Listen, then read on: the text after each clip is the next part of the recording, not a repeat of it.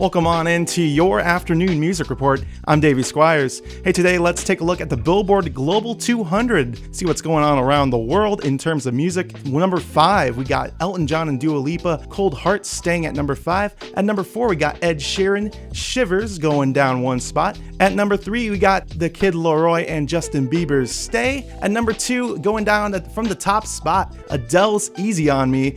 And at number 1, debuting at number 1, All Too Well, Taylor's version, of course, by Taylor Swift.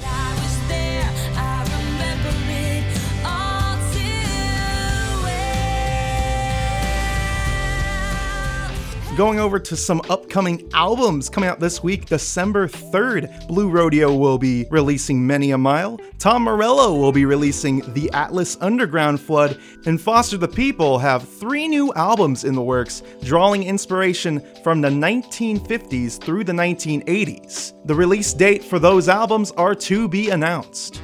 Finally, This Day in Music.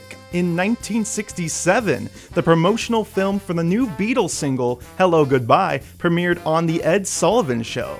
In 1976, the Sex Pistols released their Anarchy in the UK single in England. And in 1968, Cream played its farewell concert at a sold-out Royal Albert Hall in London. If you missed anything, check out the Music Report podcast on HighlineToday.com. For your Music Report, I'm Davey Squires.